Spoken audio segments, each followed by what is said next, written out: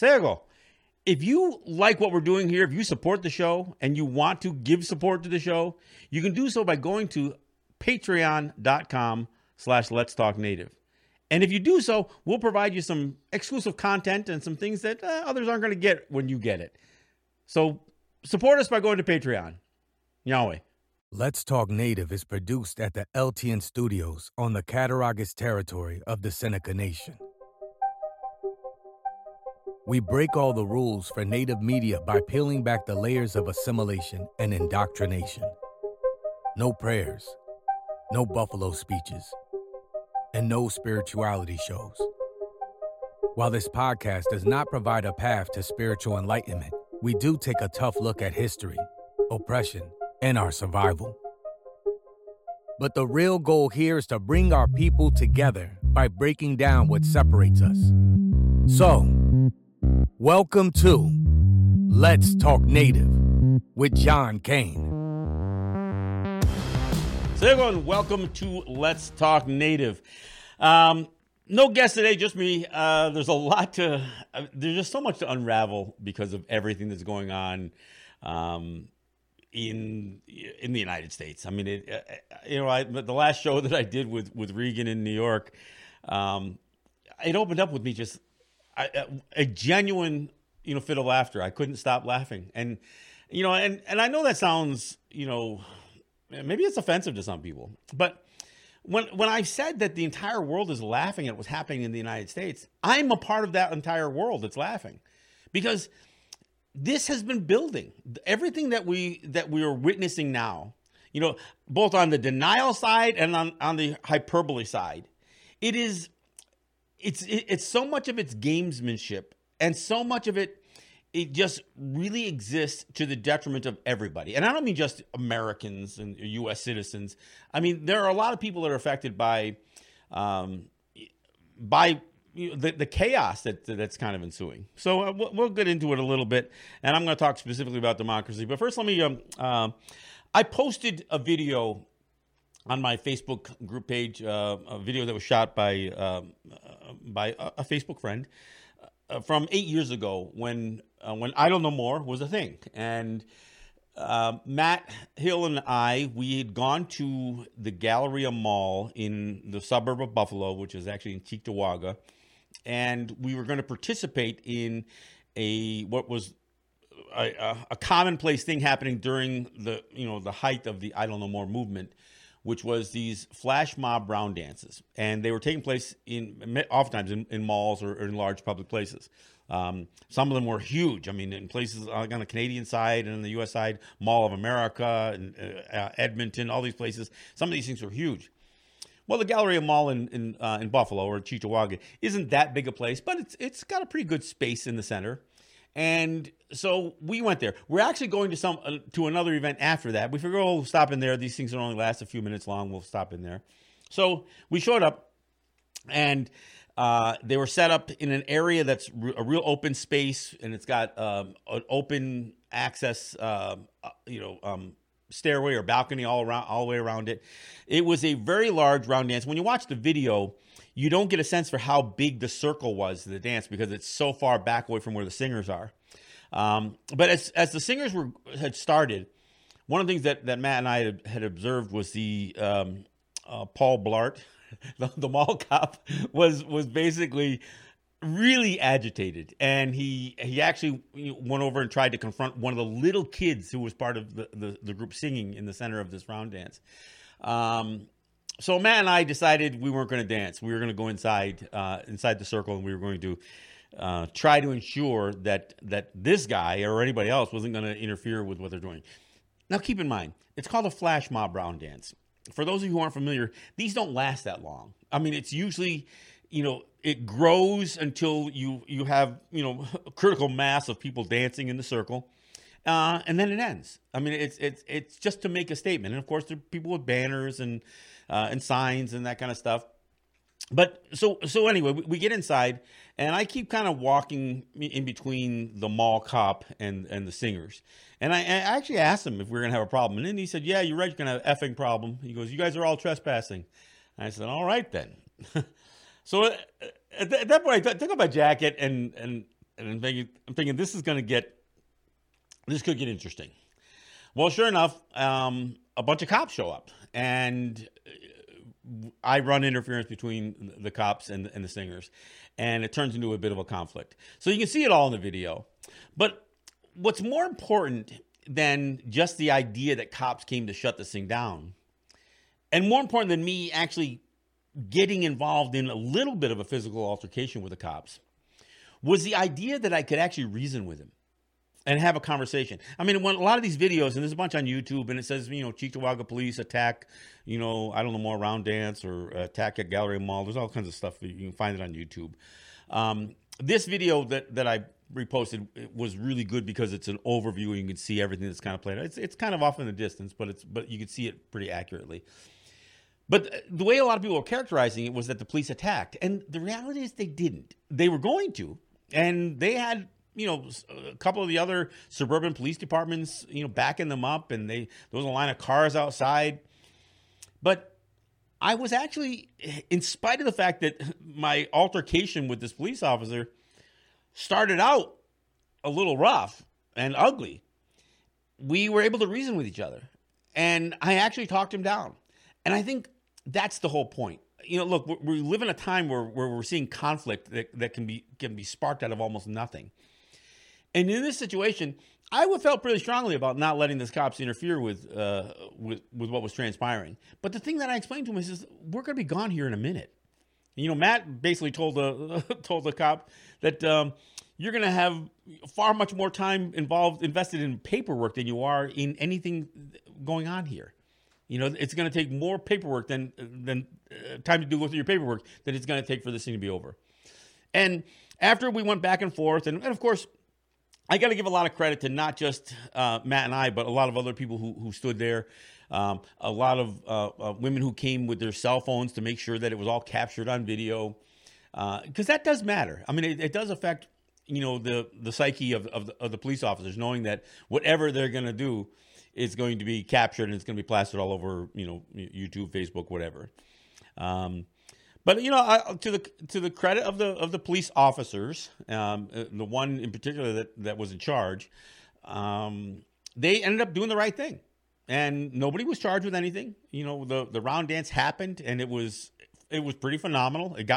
In fact, as we were backed up right against the singers, the singers started getting louder, hitting the drums harder, going louder and louder and louder, and then it builds up to a crescendo, and then it's all over. And Matt and I continued on our way.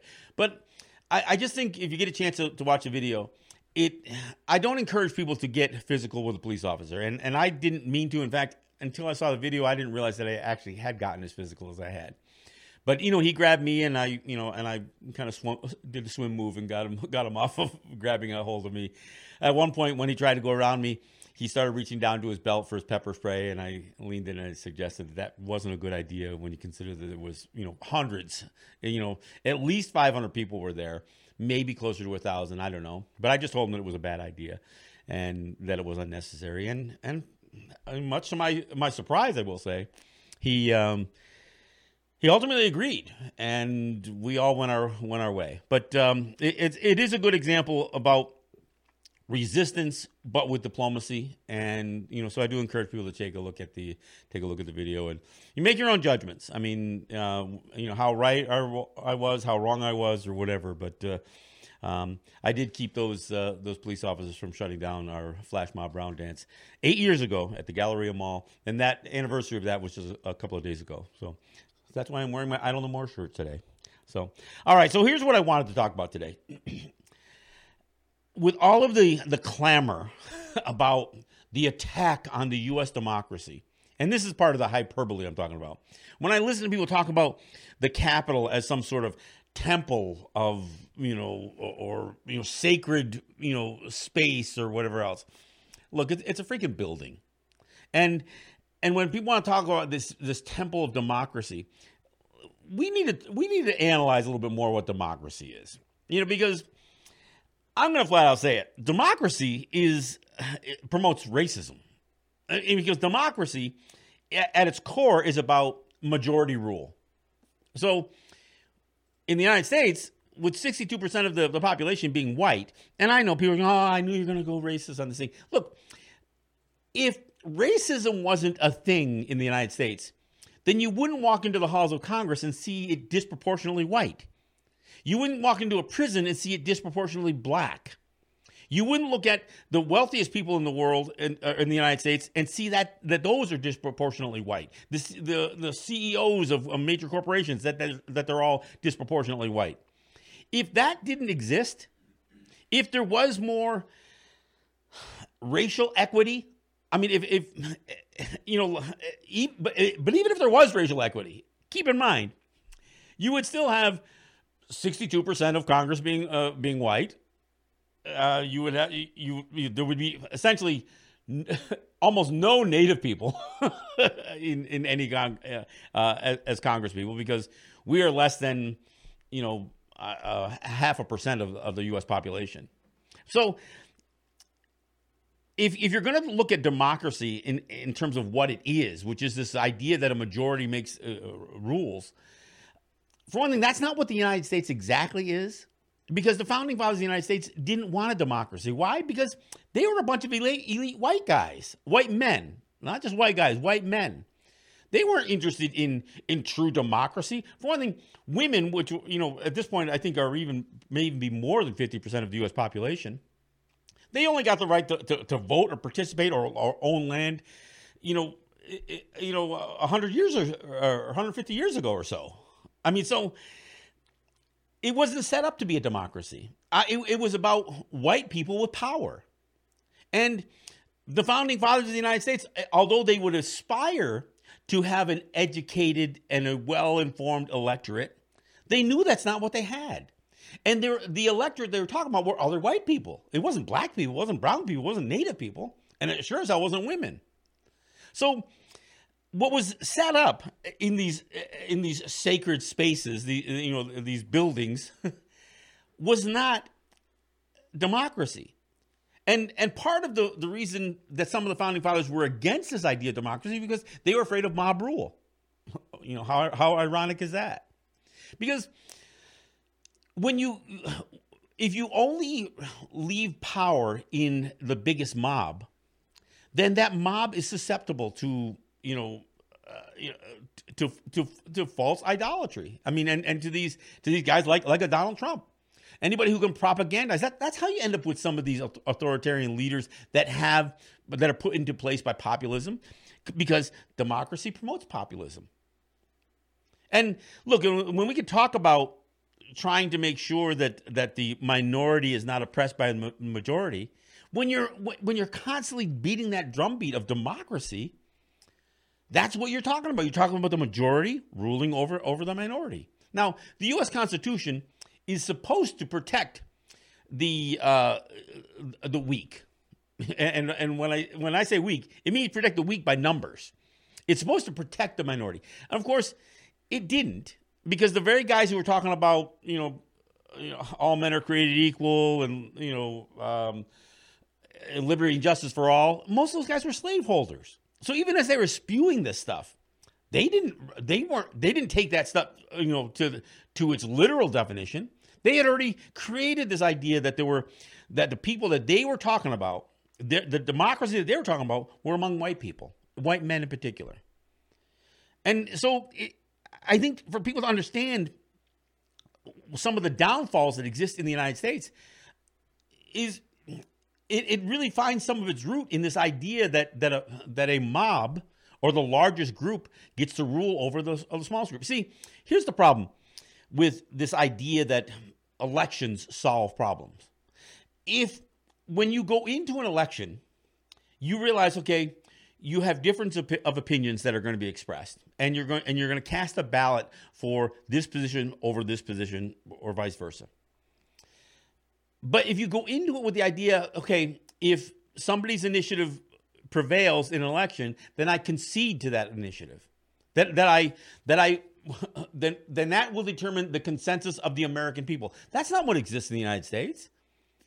I mean, if you've got 50% of the United States, and you don't, but if it was a 50-50 split, right and left, then you would think that an election would resolve some of that, but it doesn't. What it does is it polarizes them even more.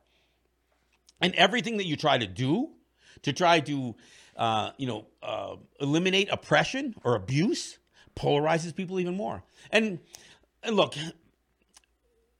clearly the founding fathers of the United States would cast out certain people. Native people, which there was actually more Native people than there were white people on this continent at one time. We would never be included in their governance. In fact, the Constitution refers to us as being excluded for apportionment or representation and all other stuff. So we were clearly not a part of it. Black people would be counted for apportionment, but they wouldn't be able to vote, because they were enslaved. They were owned, and they were considered property. In fact, there was probably a period of time in the United States that there may have actually been more people enslaved, especially in the southern states, than there were more people enslaved than there were people who were enslaving. So these guys, you take Thomas Jefferson or George Washington, only one of them, but they had more than one slave. So this wasn't about democracy. Slaves didn't get a chance to voice their opinions. They were property. They weren't human beings as far as the founding fathers of the United States were concerned. And even as they shaped the so-called representative republic or democratic republic or whatever you want to call it, you have to keep in mind that it still wasn't democratic. There's a disproportionate amount of power that goes to were the slaveholding states. And today, even as you look at the U.S. Senate, the U.S. Senate has a disproportionate amount of power to rural southern states. If you've got a 50-50 Senate like it looks like the United States is going into here, those 50% represent the Republicans, don't represent 50% of the population. In fact, it's not even that close. It's disproportionate. Why? Because two state senators per 2 senators per state. Every state gets 2 senators, regardless of whether it's Vermont or North Dakota or whether it's California or New York.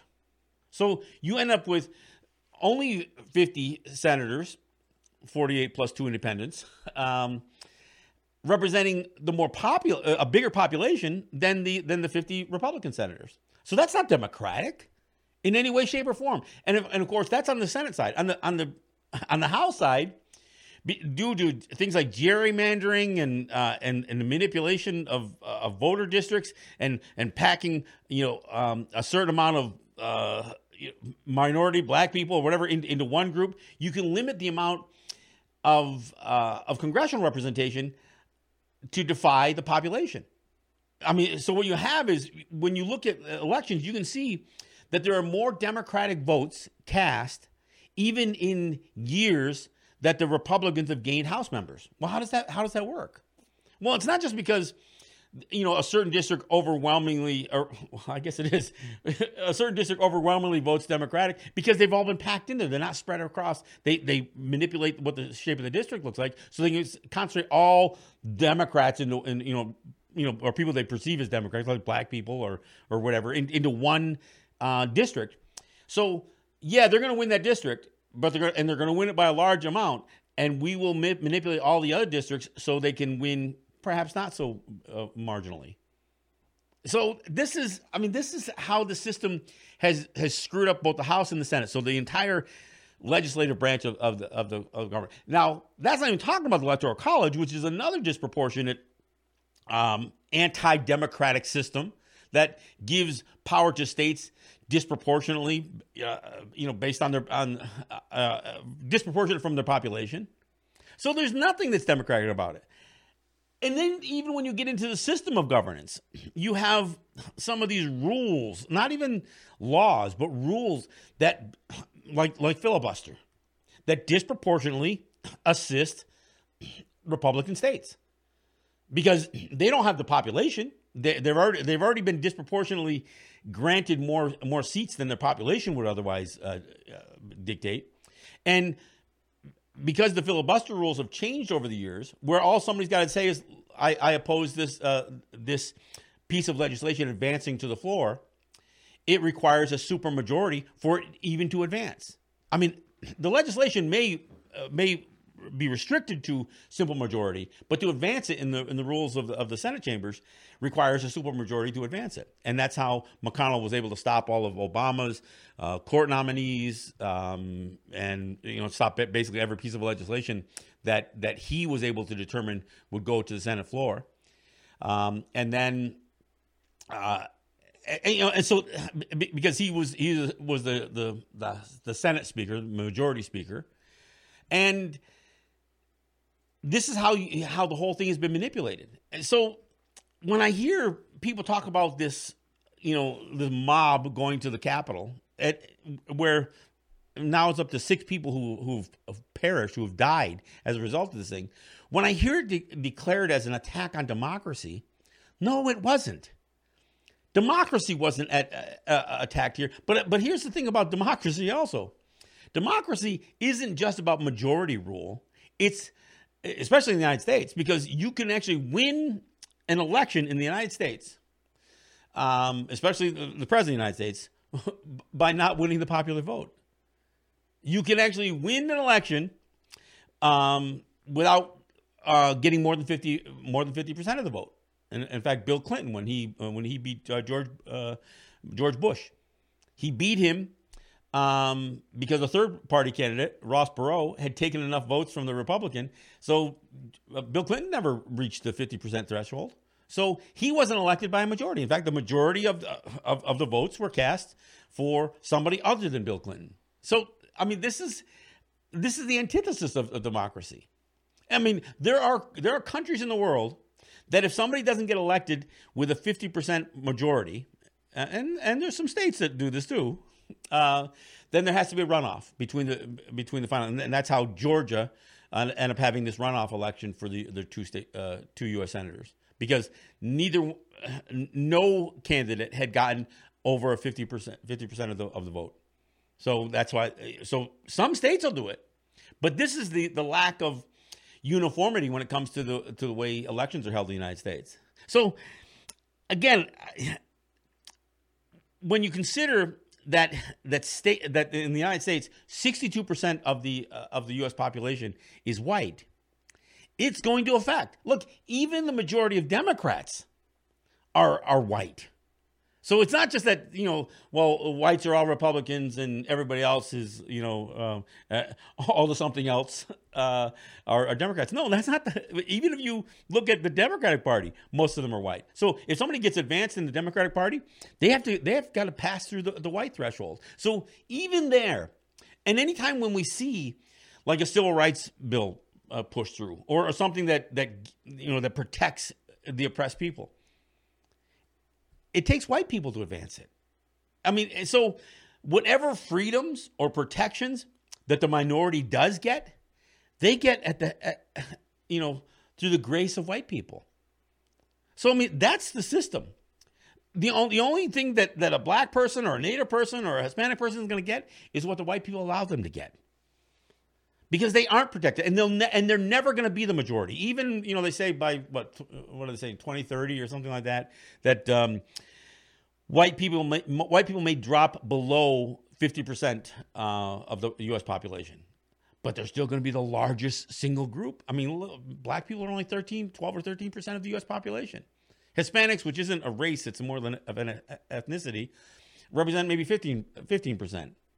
I mean, when you add it all up, I mean, it's still very, very disproportionately white. And again, so is the Democratic Party. That's why we as Native people, we experience racism from the left and the right, but so do other people. So do black people. Obama didn't do anything particularly special for black people. And he actually, raised the bar when it came to, or actually lowered the bar, I guess you would say, when it came to killing people of color. The amount of people that died of drone strikes and the like. I mean, this is something that the amount of people who were deported was at an all-time high with Barack Obama. So this is what I'm kind of talking about, how the system is skewed towards that favor. And And I haven't even gotten into things like economy. And that's what I'm going to talk in the second half of the show. Because not only does democracy promote racism and populism, but the so-called lauded free market capital system of the United States, it does the same thing. Look, power begets power. And while white people were for a long time were not the majority of the United States, and in fact they ruled entire continents like Africa, being a stark minority of the people. But see, they never promoted democracy. Then they had their racist laws and their racist policies in place, and so they ruled with might. They ruled with power and and through threat of death. That's how these groups became powerful enough to begin to become the majority. And then once they become the majority, then we can talk about democracy. We can talk about how great democracy is. The founding fathers of the United States, they didn't applaud democracy. In fact, many of them thought that democracy would always dwindle down to mob rule. They were afraid that if the people, the broad populace controlled the country, the government, that they would break the treasury. They were concerned about this. It's actually part of the reason that some of them didn't even want a standing army, because they were afraid of what populism within a standing army would create. I mean, this is the fear, because when the founding fathers talked about tyranny, they weren't just talking about the tyranny of a monarch. They were talking about the tyranny of a mob. So this is what people have to understand. So when I listen to all of this, all of this clamor about an attack on democracy, well, let's also be wary of who was doing the attacking, because 74 plus million people voted for Donald Trump. And I'm not saying that 74 million people still support Donald Trump, but they may. I mean, even with what transpired last week, there hasn't been a wholesale exodus of people from Donald Trump. It still goes right along party lines. The same people who supported him before this attack on the Capitol, this mob on the riot at the Capitol, support him to this day. Many of them. Some of them are trying to distance themselves only because of political expediency. But we'll talk about that when we come back to it. All right, this is John Kane. This is Let's Talk Native. We'll take a break and we'll be right back after this.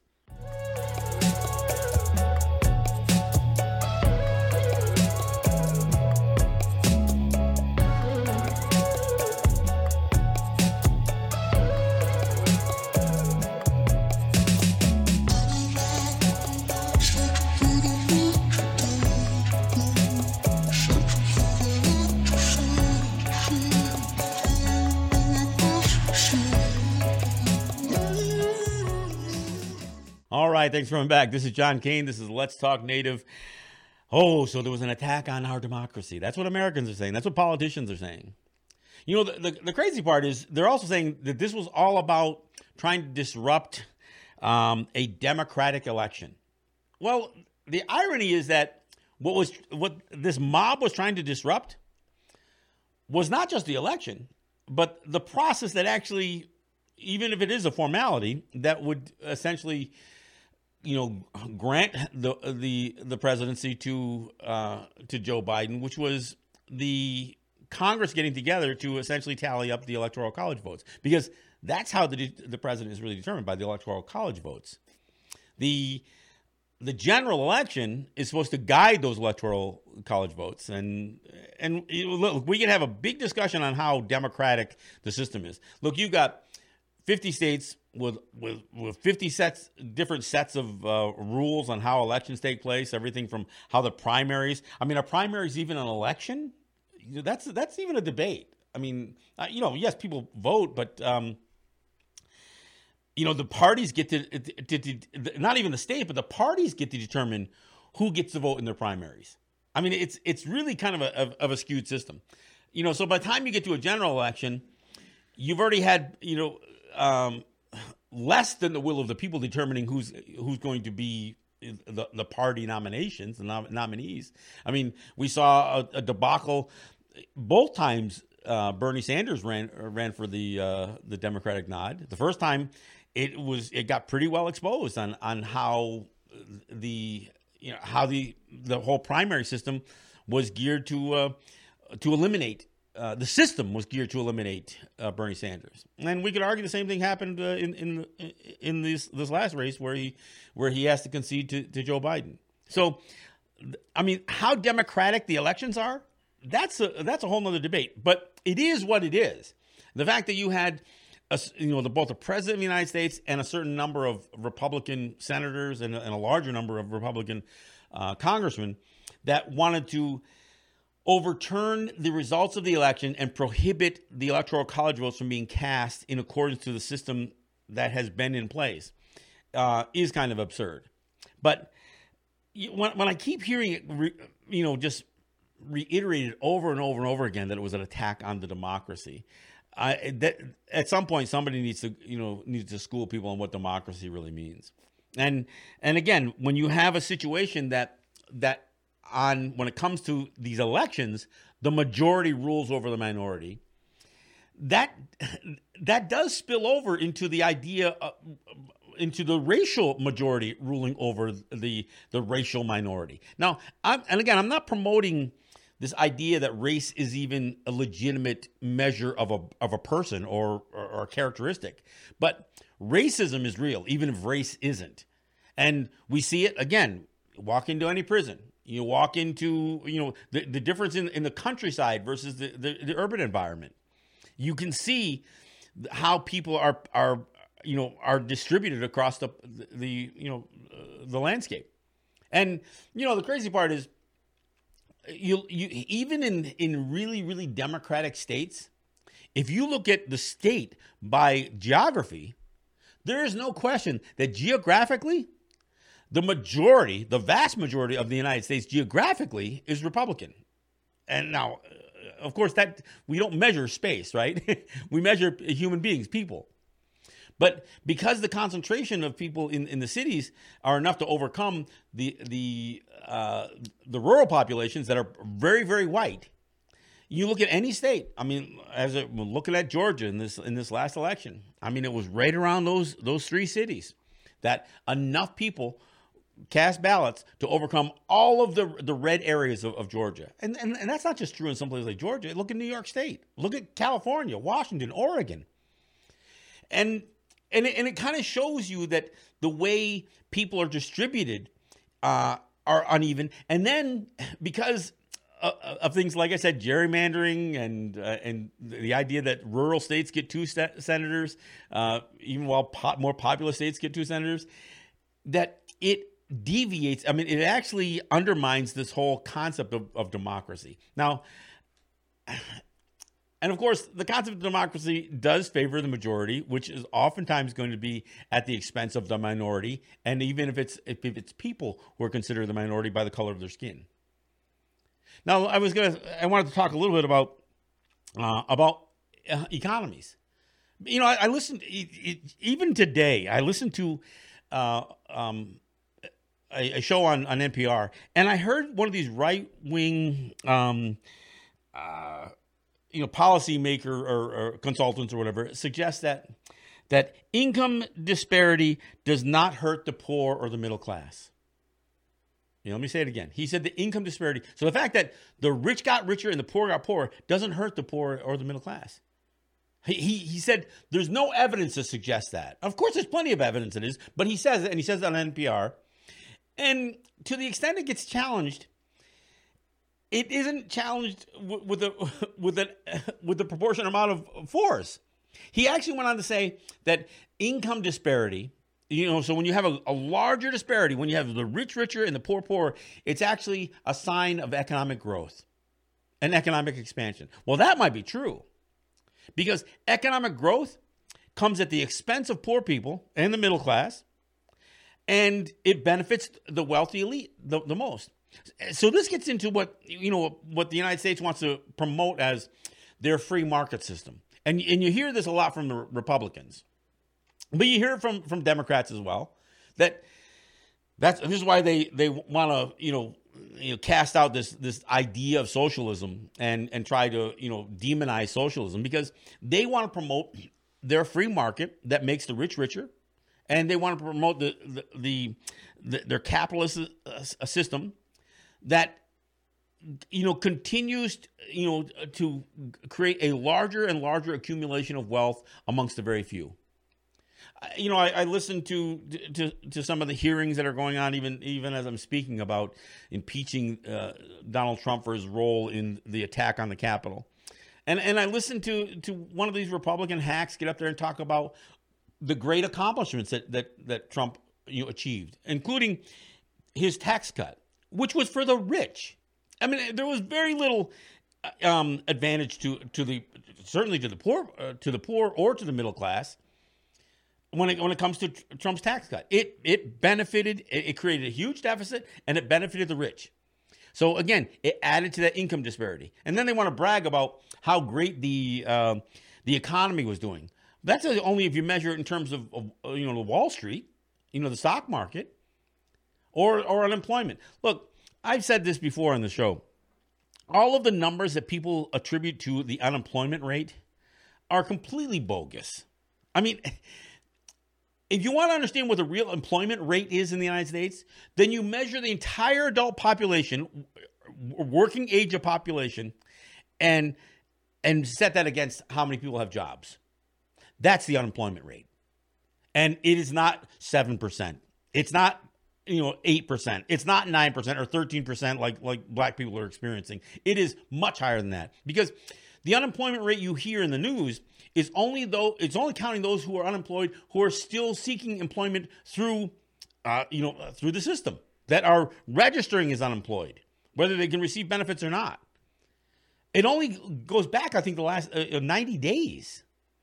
So if you stop looking for a job or stop demonstrating that you're looking for a job, then you aren't even counted as unemployed. So if you lost your job a year ago and still haven't been able to get a job, you're not considered unemployed. At least not in terms of those rates. And of course, through all of this pandemic, this global pandemic, and of course more seriously, the country that's managed this thing the worst has been the United States. Highest number of deaths, highest number of cases. It has been managed so poorly by the United States. No country has failed as miserably as the United States has when it comes to managing COVID-19. But you know what? The rich still got richer. Yeah, some of them died, but they still got richer. And the poor got poorer. The people who were most adversely affected. And of course, when you wanted to talk about things like stimulus checks or supplemental unemployment benefits, all those rich people said, well, we can't have poor people getting more money during this COVID-19 shutdown. We can't have them making more money while they're not employed than when they're employed. They were so concerned about the few people, and it is relatively few compared to the amount of people who would actually make less money on unemployment, which is the overwhelming majority. But they're so concerned that a few, again, predominantly people of color, might be making more money not working than working, that all these white guys, in the Republican Party said, no, we can't have that. And there were some people on the Democratic side too. So this is the crazy system that exists in the United States. And it's anti-democratic. Look, you can see over and over and over again times when the vast majority, and I don't mean just the bare majority, the barely majority. I'm talking about the overwhelming majority of people wanted some piece of legislation changed, like stronger background checks after the Newtown massacres. It was something like 80% of the U.S. population, and granted, these are polls, but a majority of senators and congressmen wanted some changes too, but not a supermajority. They couldn't get 60 votes in the Senate to pass it, so nothing changed. After a bunch of first graders got killed with an AR-15, there was no legislative action to address the issue. Didn't matter what the overwhelming majority of the people. So this isn't about democracy. This is about who has the power. And those who have the power want to advance things like gun rights. And they want to advance things like, tax cuts on the rich. They want to make sure that they protect their interest. Let me get back to talk about majority a little bit again.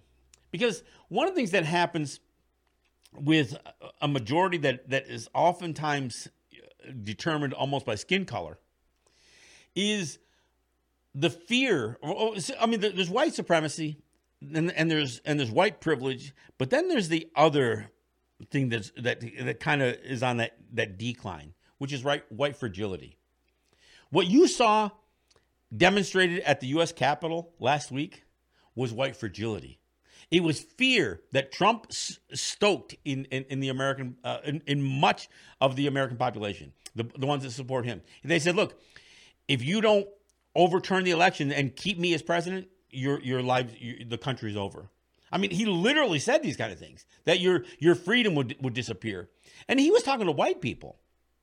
And so a lot of the things that he the racist comments that he's expressed, his misogynist comments that he expressed, all of the things that were deplorable by any measure of humanity, it really was about him playing to his white base.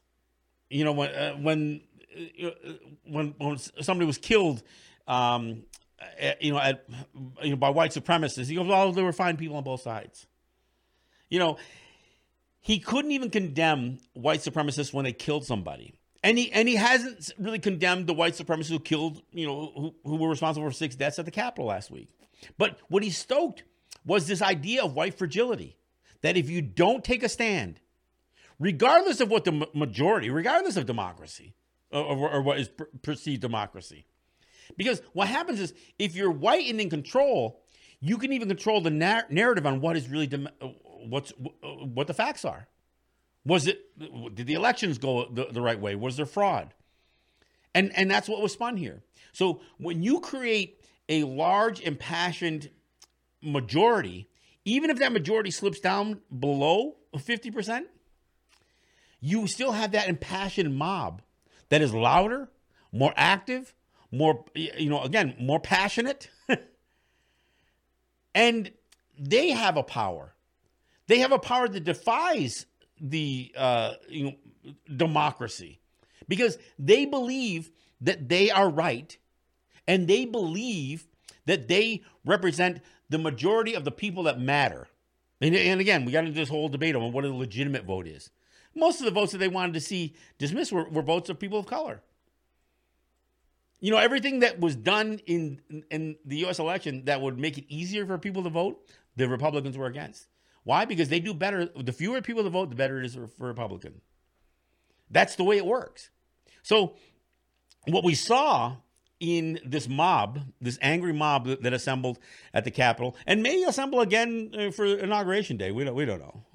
But what you saw were people who really believed that they are the majority, and they believe that they are superior, and that other voices don't matter. Look, you saw people that were wearing Nazi symbols, Camp Auschwitz shirts, carrying the Confederate flag. All of this stuff is about white supremacy, because the majority of Donald Trump's followers, and again, we're getting into this word majority again, the overwhelming majority are white. And when I say overwhelming, I mean, you're lucky to find a black face in most of these crowds. But they're not just white. They're white supremacists, and they feel like it's slipping away. One of the things that attracted them to Donald Trump was the fact that he would speak in these racist terms. They found comfort in that because they felt like their racial superiority that is systemic, not real. Let's be clear. There is no racial superiority, but the system is skewed towards white people. And that's what they fear was slipping away. And see, again, rather than living with the idea that, yes, the United States is becoming more racially, diverse. Again, I hate to keep harping on race.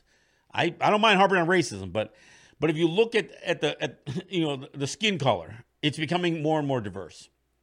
But like I said, even the Democratic Party is still predominantly white. It's still more white people than they can only attribute a certain percentage of the black vote that'll help swing an election. But it's I always say this about Native people who run in elections. They aren't going to get elected by Native people. And the same thing goes for a black candidate. You're not going to get elected by black people. Those black people might help, but you need white people to vote for you. You're not going to win. I don't care where you run for office. If you don't get white people to vote for you, you're not going to win an election. And it doesn't matter how good you are. It doesn't matter how sweet you are. It doesn't matter how squeaky clean you are. It doesn't matter how righteous you are. If you don't get white people to vote for you, you're not going to win an election. White people still control pretty much every institution and every system in the United States. And I'm not saying that people of color aren't making it into those systems, but they're still very, very small in numbers compared to the overwhelming majority of white people. And the problem is that the people of color who make it into those systems, they've had to play the white man's game so much to get there. And that's why when I'm critical of somebody like Barack Obama, it's because, yeah, he's a black guy. You know, mother's white, father's black.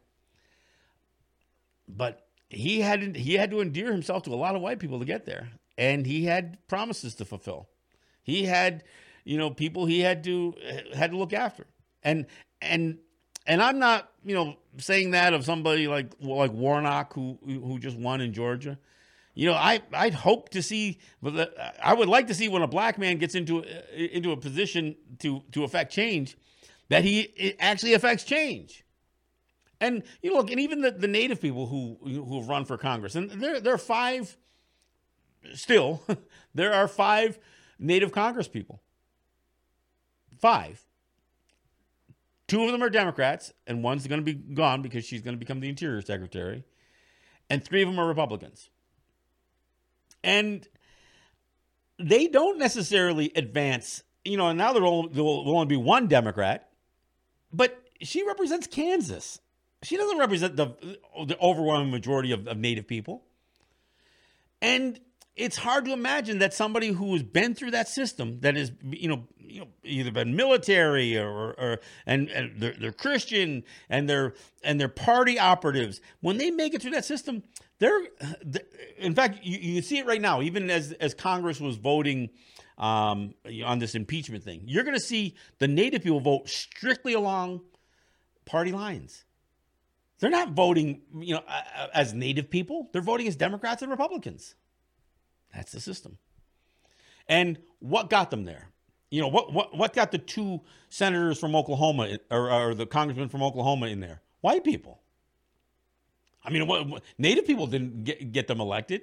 The Republican congresswoman from, and I'm not talking about Deb Haaland, her name is Harrell or something like that. She's Republican. And, she was actually one of the ones, trying to overturn the election. Because that was the party line. She's a Trumper. Jake and I were talking on the way in here today. And for all of these people, especially Native people, or even anybody of color, anybody who's been oppressed by the United States, how is it that even today there are still people who want to claim to love America and be proud Americans and to be patriotic Americans? At some point, aren't you a little embarrassed? Aren't you a little ashamed of what the United States has become? I mean, I don't know how you don't laugh at what the United States is going through, especially if you've been the victim of all of the things that they're fighting against each other over. Native people have been we are the most marginalized people within the U.S. Borders. We're still the most marginalized people. We've had our populations killed. Our populations didn't just fade away. We didn't just disappear or evaporate one day. We were the victims of a depopulation policy. And depopulation means murder. It means disease. It means sterilization. It means poverty. It means all of those things that are going to reduce the people not only in their stature, but in their numbers and in their affluence, all of that stuff.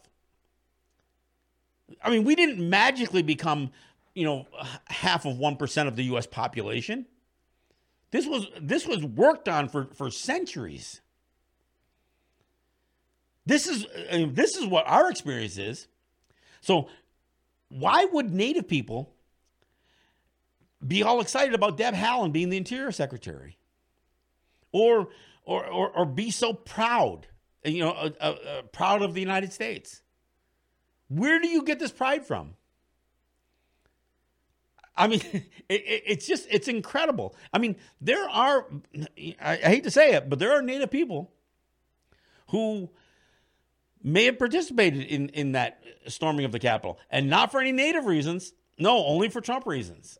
And look, there's a part of me who watched that angry mob go to the Capitol and thinking, yeah, that's about right. That's in the words of Malcolm X, that's the chickens coming home to roost.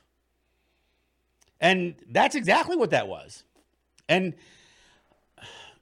look, I laughed. I mean, can I say I enjoyed it? I don't know that I can say that I enjoyed it, but I found it remarkably hysterical.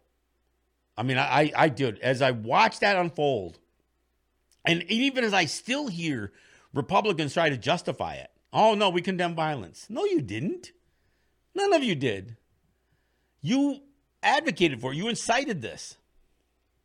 And you'll still hear people today, and across Facebook, Twitter, on the floor of Congress, try to compare what took place last week to the riots or to the protests that took place in the wake of the murder of George Floyd. Like there's a comparison to people who are angry about cops killing unarmed people of color. And this lie that Trump really won the election by a landslide. Those people who went to the Capitol last week, they were trying to overturn, their system of government, their system of their election system. That's what they're trying to overturn. They weren't trying to correct an injustice. They're trying to affect an outcome of a system that as flawed as it is something that they would absolutely, they had no problem with Trump being declared the winner of an election that he lost by almost 3 million votes. But let him be declared a loser and one that he loses by 7 million. And these people lost their minds.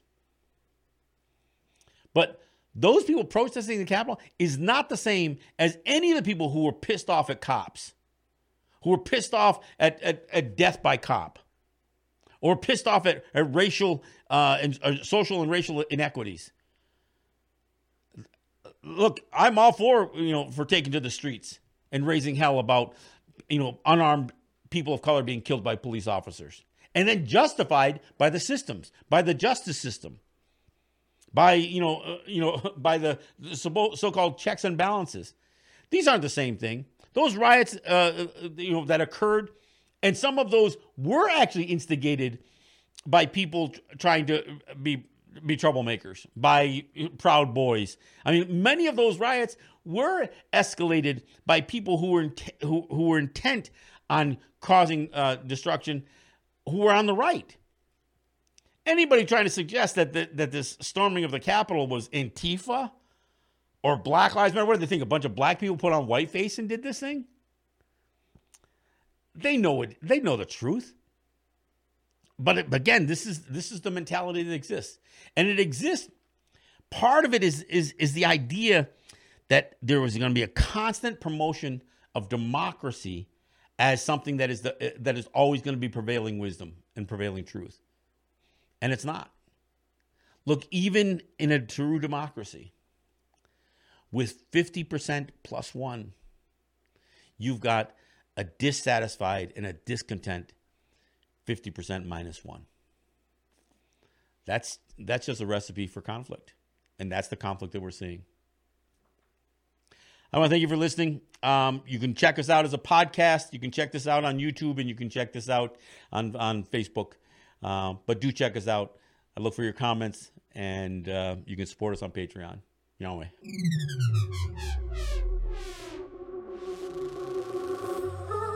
Well, you, yeah. But you can never walk alone on your way to being free.